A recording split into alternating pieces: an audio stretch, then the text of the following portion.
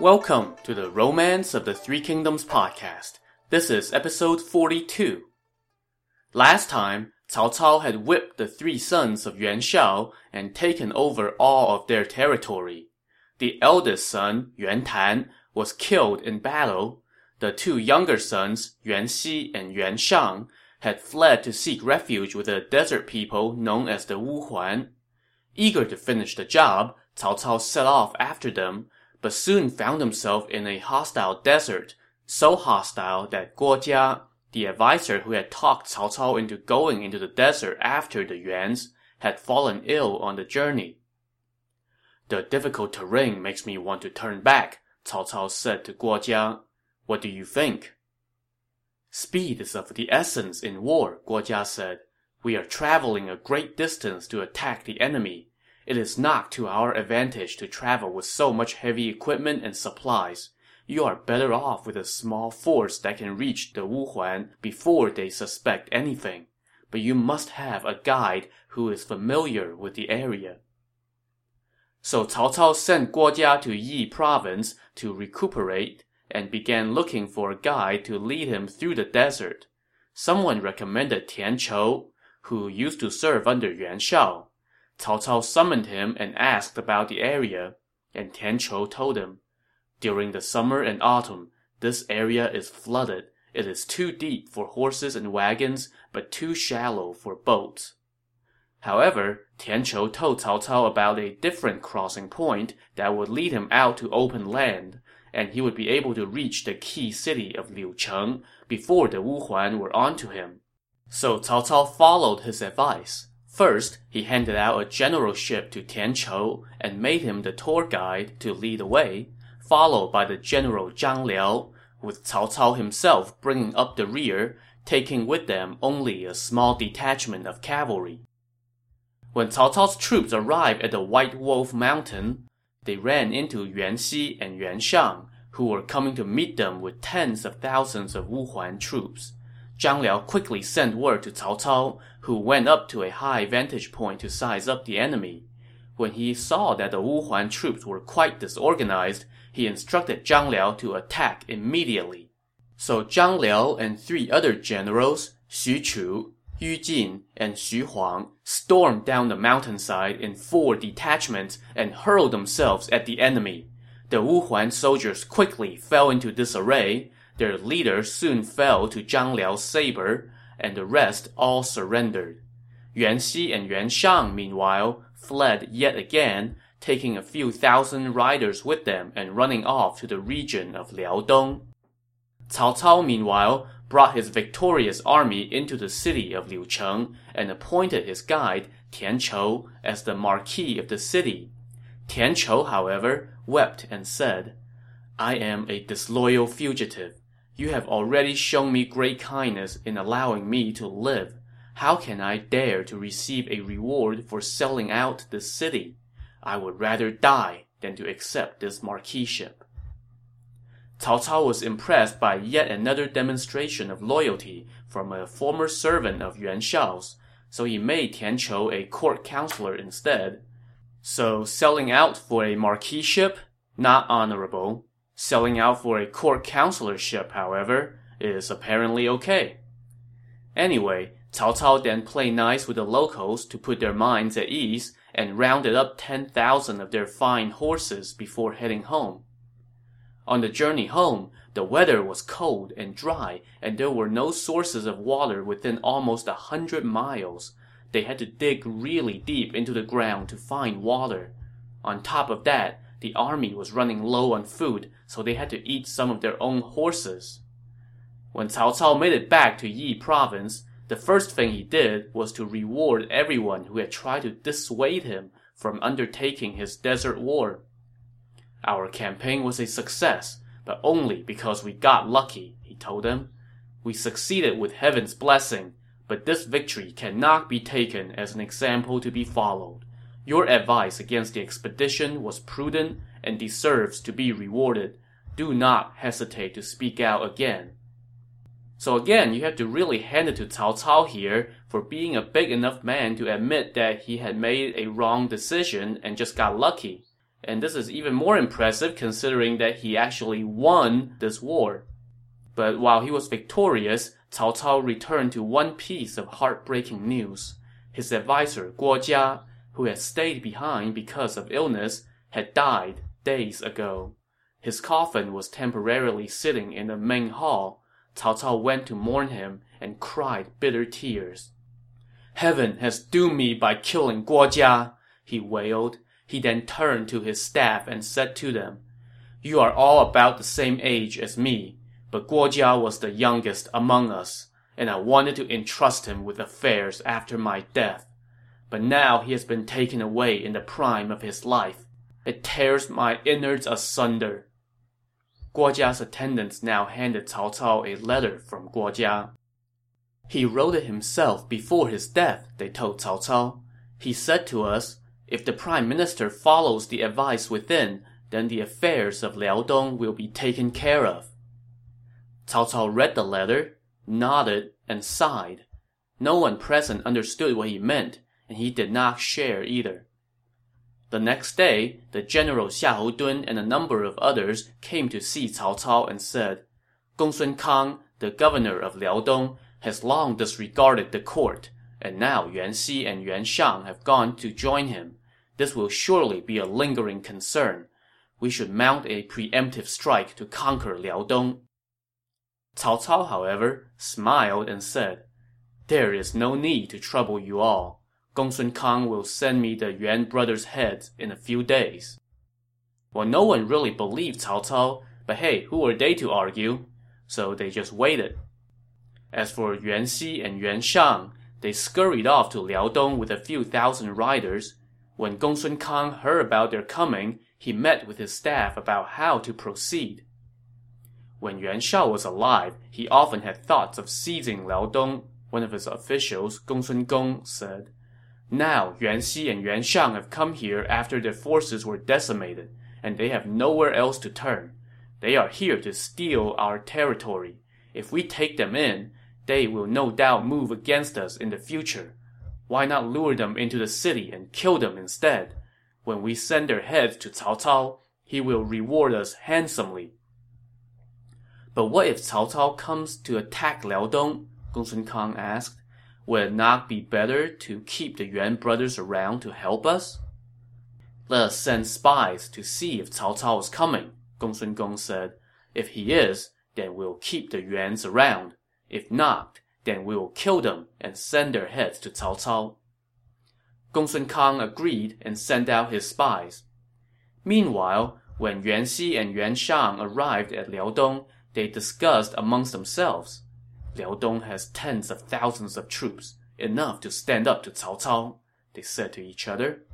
"Let us temporarily seek refuge here. We can kill Gongsun Kang later and take his land, rebuild and then reclaim Hebei." So it was settled, and they went in to see Gongsun Kang. But Gongsun Kang sent out word that he was under the weather and did not receive them. He only put them up in guest quarters for now. Within a day, Gongsun Kang's spies reported back that Cao Cao was keeping his troops in Yi province and had no intention of moving on Liaodong. Delighted, Gongsun Kang set his plan in motion. He first laid down an ambush, hiding armed soldiers behind the walls of his hall. He then summoned the Yuan brothers. After they greeted each other, he told them to sit. Now the custom of the time was to sit on cushions or mats on the floor. It was bitter cold, and the Yuan brothers saw that there were no cushions on the floor, and they wanted to keep their bottoms from freezing, so they asked for cushions. However, Gongsun Kang glared at them and said, "Your heads are about to go on a long journey. What use have you for cushions?" Before the two Yuans could react, Gongsun Kang shouted for his men, and they stormed out and killed the brothers on the spot and cut off their heads. And so ended the death throes of the Yuan clan. Gongsun Kang put the heads in a nice gift box and dispatched a courier to take them to Cao Cao. At that moment, Cao Cao was still holding his troops in Yi province, and his officers were getting kind of antsy. Xiahou Dun and Zhang Liao went in to see him and said, If we are not going to attack Liaodong, then we should return to Xuchang before Liu Biao gets any ideas. When the Yuan brothers' heads arrive, I will leave immediately, Cao Cao told them. Well, everyone was kind of skeptical and snickering under their breath, but just then came word that Gongsun Kang had sent along the heads of Yuan Xi and Yuan Shang. Everyone was stunned, except for Cao Cao. When the courier offered up Gongsun Kang's letter, Cao Cao laughed and said, "It is just as Guo Jia had predicted." He then tipped the courier and appointed Gongsun Kang to the rank of a marquis and general of the left. Everyone now asked Cao Cao what he meant by his remark, and Cao Cao showed them Guo Jia's letter, which said, "I have heard that Yuan Xi and Yuan Shang have fled to Liaodong. Your Excellency must not send troops there. Gongsun Kang has long feared that the Yuans would try to gobble him up, and he will be suspicious of the Yuan brothers going to seek refuge with him. If you attack him, then he would join with them to resist you, and you will not be able to settle this quickly. If you give them breathing room, then they will inevitably turn on each other." So that was a pretty good piece of prognostication by Guo Jia, and all the officers who read the letter voiced their admiration. Cao Cao now led all the officials to Guo Jia's altar to pay their respects once again.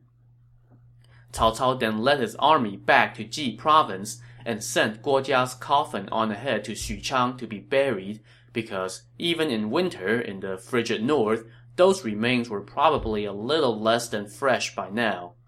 Guo Jia was only 38 when he died, and had rendered outstanding service in the 11 years that he followed Cao Cao on his campaigns, so outstanding, in fact, that he gets a poem to go out on. Guo Jia, born with gifts divine, excelled the heroes of Cao Cao's court, his heart filled with erudition, his mind deploying shield and sword. Like Fan Li of old, he worked his schemes. Like Chen Ping, he shaped and planned.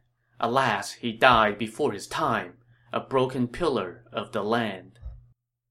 Cao Cao's advisors now came to see him and said, "Now that the north is settled, we should return to Xuchang and begin planning our conquest of the southlands."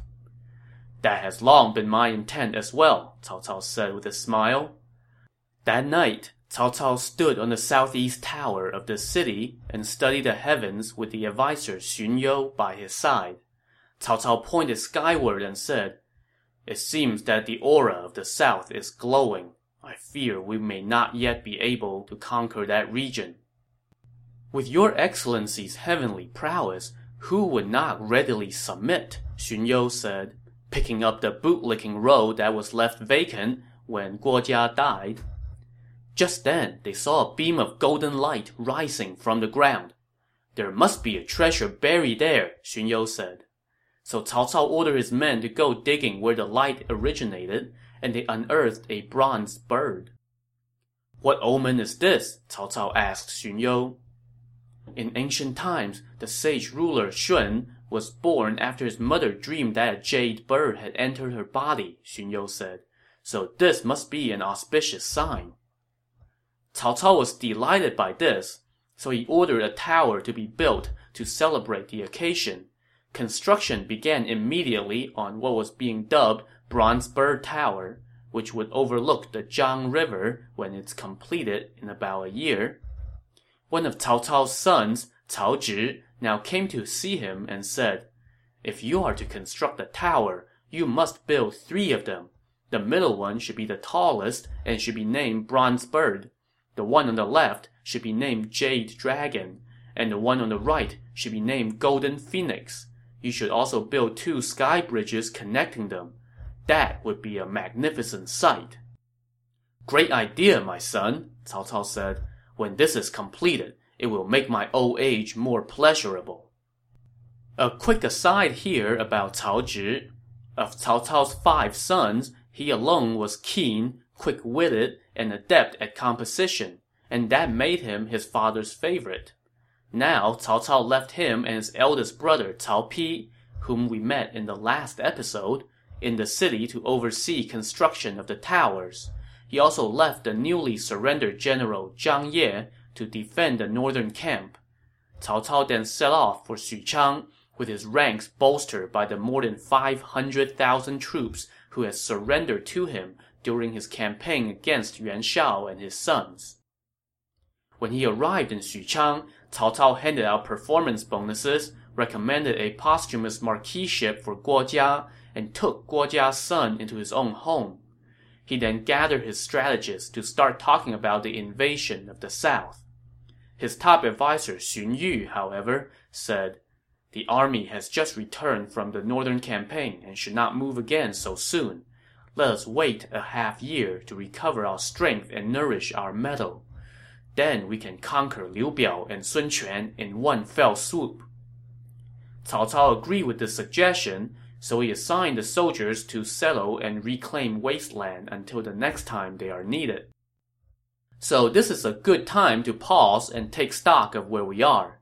We are now in about the year 208, a good 7 or 8 years after Cao Cao routed Yuan Shao in their showdown at Guandu.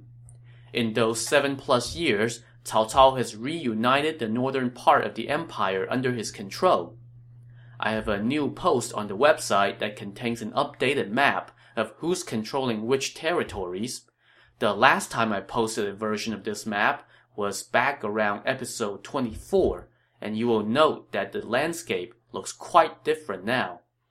Whereas back in episode 24, we had a bunch of contenders in the north, such as Lu Bu, Yuan Shu, and Yuan Shao.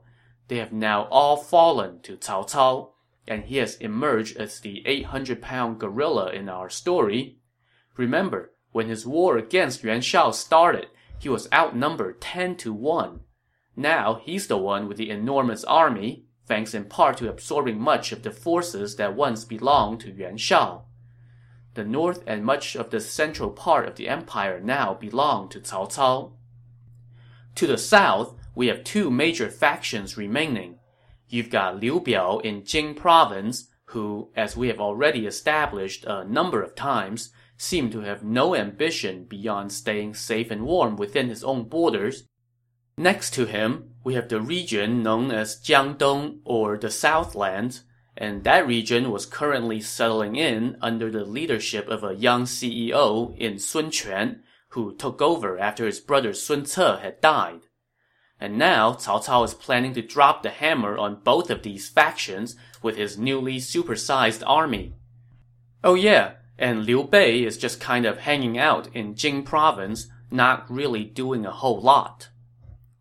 So now our narrative is going to shift south to Jing province, but we're also going to go back about a year in time. While Cao Cao was still engaged in mop-up duty against Yuan Shao's sons, Liu Bei was just whiling away his days in Jing province, though he was well treated by his host Liu Biao, the imperial protector of the province, and a fellow kinsman in the imperial clan. One day, while they were catching up over wine, Liu Biao received word that 2 of his officers who were former rebels that surrendered to him had returned to their old ways and were causing havoc on the civilians in the key city of Jiangxia. "If those 2 have gone rogue again, it means trouble," Liu Biao said. "Brother, there is no need to worry," Liu Bei said. "I would like to go pacify them."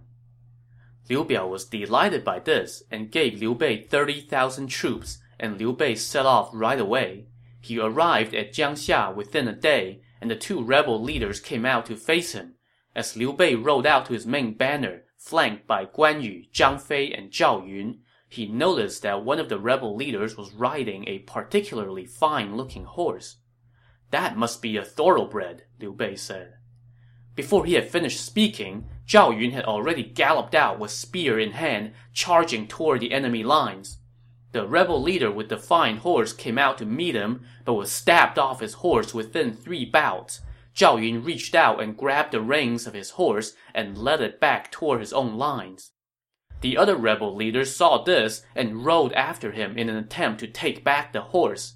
But Zhang Fei let out a loud roar and darted out. With one stab of his spear, this other rebel leader lay dead as well.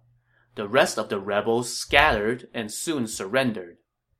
With this easy victory secured, Liu Bei returned to see Liu Biao, who came out of the city to greet him and welcomed him with a celebratory feast. Midway through the feast, Liu Biao said to Liu Bei, "My brother, you are such a hero. With you around, Jing province is safe. But we still have southern barbarians who often raid our territory, not to mention the threats presented by Zhang Lu and Sun Quan." To this, Liu Bei answered, "I have 3 generals who are up to this task. Let Zhang Fei patrol the border to the south, station Guan Yu at the city of Guzi to repel Zhang Lu, and have Zhao Yun hold the 3 rivers to keep Sun Quan at bay. That will take care of your concerns." Liu Biao was delighted and agreed to this suggestion. But somebody else was not so keen on this, and that someone was Cai Mao, one of Liu Biao's top officers, as well as his brother-in-law. When he learned of Liu Bei's proposal, Cai Mao went to speak to Lady Cai, his sister and Liu Biao's wife. "Liu Bei is stationing his 3 generals on the outside while he remains in the provincial capital. This will be troublesome eventually," Cai Mao said. So that night, Lady Cai said to Liu Biao, "I have heard that the locals have had frequent interactions with Liu Bei. We must be on guard against him. No good can come of allowing him to stay in the city. Why not send him elsewhere?" "No, Liu Bei is an honorable gentleman," Liu Biao replied. "He may not be as honorable as you think," his wife pressed. To this, Liu Biao made no answer. The next morning, Liu Biao was outside the city when he spotted Liu Bei riding on the fine horse that he had just captured from the pacified rebel leaders. Liu Biao asked about the horse's origin and could not stop praising it. Liu Bei took the hint and immediately offered the horse to Liu Biao as a gift, which made Liu Biao very happy. But when Liu Biao went back into the city on his new ride, his advisor Kuai Yue asked where the horse came from. Liu Biao told him it was a present from Liu Bei. "My late brother Kuai Liang was a skilled judge of horses," Kuai Yue said. "I know a thing or two as well. This horse has tear grooves under its eyes and a white spot on its forehead. It is called a hex mark. It will bring doom to its rider. The rebel who rode it died because of it. My lord, you should not ride it." Upon this advice, Liu Biao invited Liu Bei to a banquet the next day and said to him, "I am deeply grateful for your gift of the fine horse yesterday. However, since you often go on military campaigns, this horse is of more use to you, so I am returning it to you."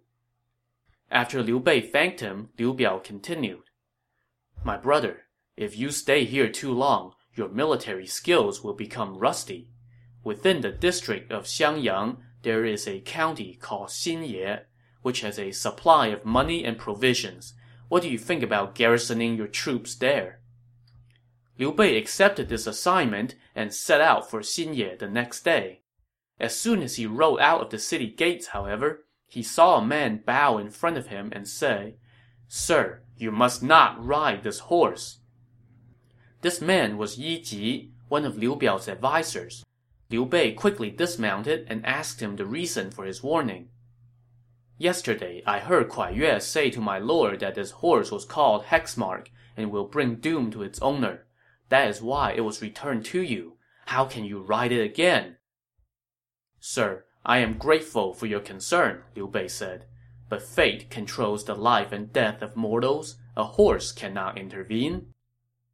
Yi Ji was impressed with Liu Bei's answer, so from that point on, he and Liu Bei became friends. Things went well for Liu Bei in Xinye. The army and civilians got along well, and the county was well governed.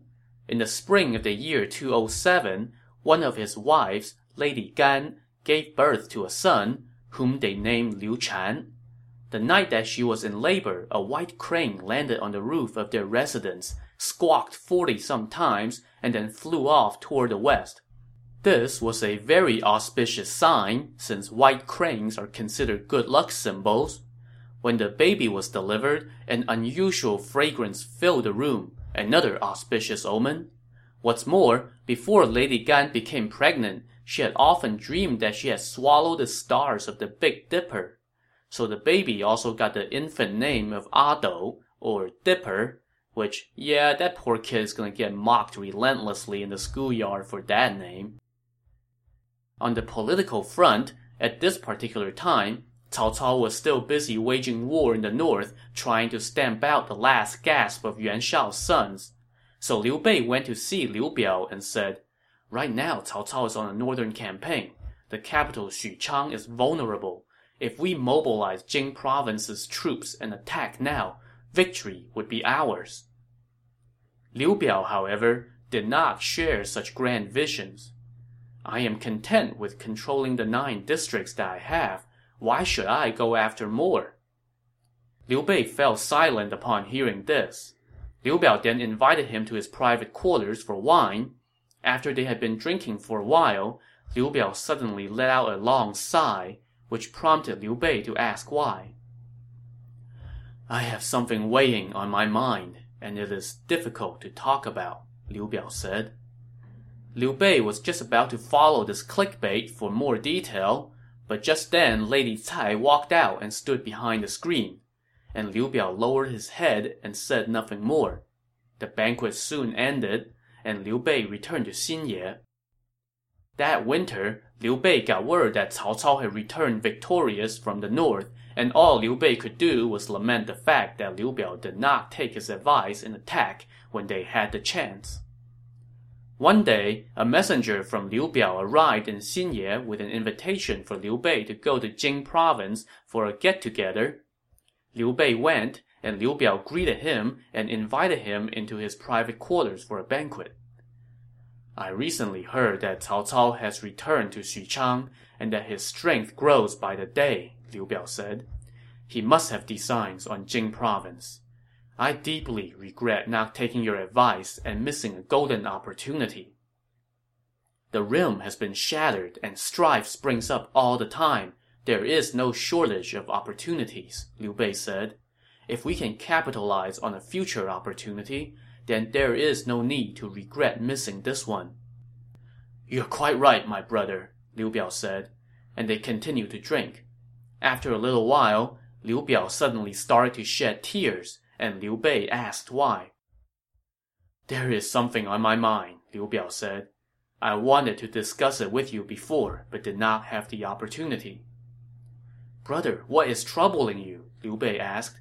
"If there is anything I can do, I will not decline, even if it means risking my life."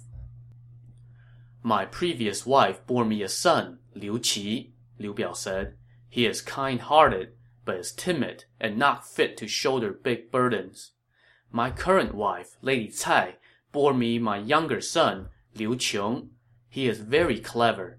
I am thinking of elevating my younger son as my heir, but I am worried about going against tradition.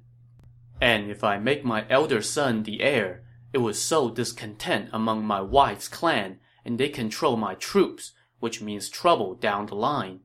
Therefore, I have been unable to make up my mind." So we have just witnessed how a succession crisis helped bring down Yuan Shao's family, and we are now seeing the same script starting to play itself out once again down south. And of course, Liu Bei stepped right into this minefield. "Ever since antiquity," he said, "elevating the young over the elder has led to chaos. If you are worried about the power of the Cai clan, you can gradually chip away at it, but you must not make the younger son the heir just based on your affection for him." To this, Liu Biao said nothing. Unbeknownst to him and Liu Bei, however, they were not alone. As it turns out, Lady Cai, being suspicious of Liu Bei, always made it a point to eavesdrop on him and Liu Biao. She was doing that at this very moment from behind the screen. When she heard what Liu Bei just said, she was understandably upset. But Liu Bei was not quite done putting his foot in his mouth just yet during this dinner party. To see what other faux pas he's going to commit, tune in to the next episode of the Romance of the Three Kingdoms podcast. Thanks for listening.